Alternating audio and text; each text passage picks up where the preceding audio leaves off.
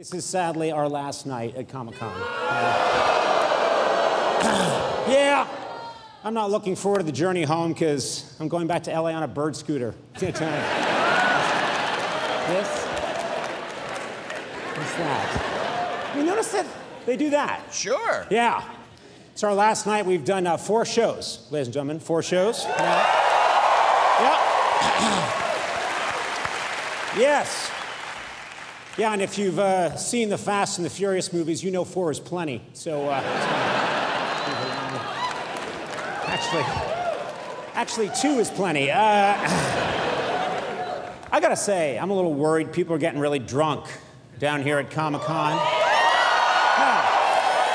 Now, I hate to say it, I think many of them are making poor decisions. Many of you. I do. Last night, the Green Lantern got so drunk, he agreed to do another movie. And,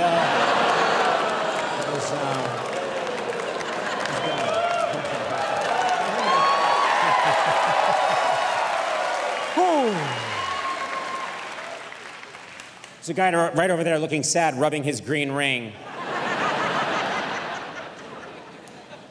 Of course, there's some nice stories. This is true. A group of friends cosplaying the Black Panther drove here all the way from Georgia. Not cool? Yeah.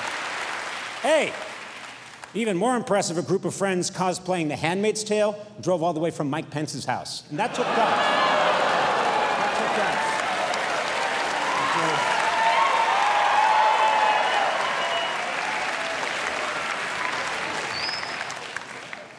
Today at Comic-Con, there was a panel on how graphic novels can help with bullying.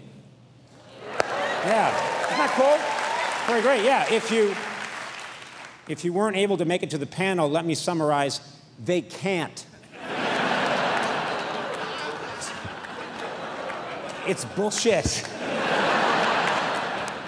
I'm gonna bully, wait a minute, huh? Oh, yeah. At Comic-Con, you can try out a new virtual reality game that's based on The Walking Dead. You heard about this? It's cool, yeah. Yeah, the VR lets you feel what it's like to be a zombie, or if you're from Los Angeles, what it's like to walk. So, people are just like,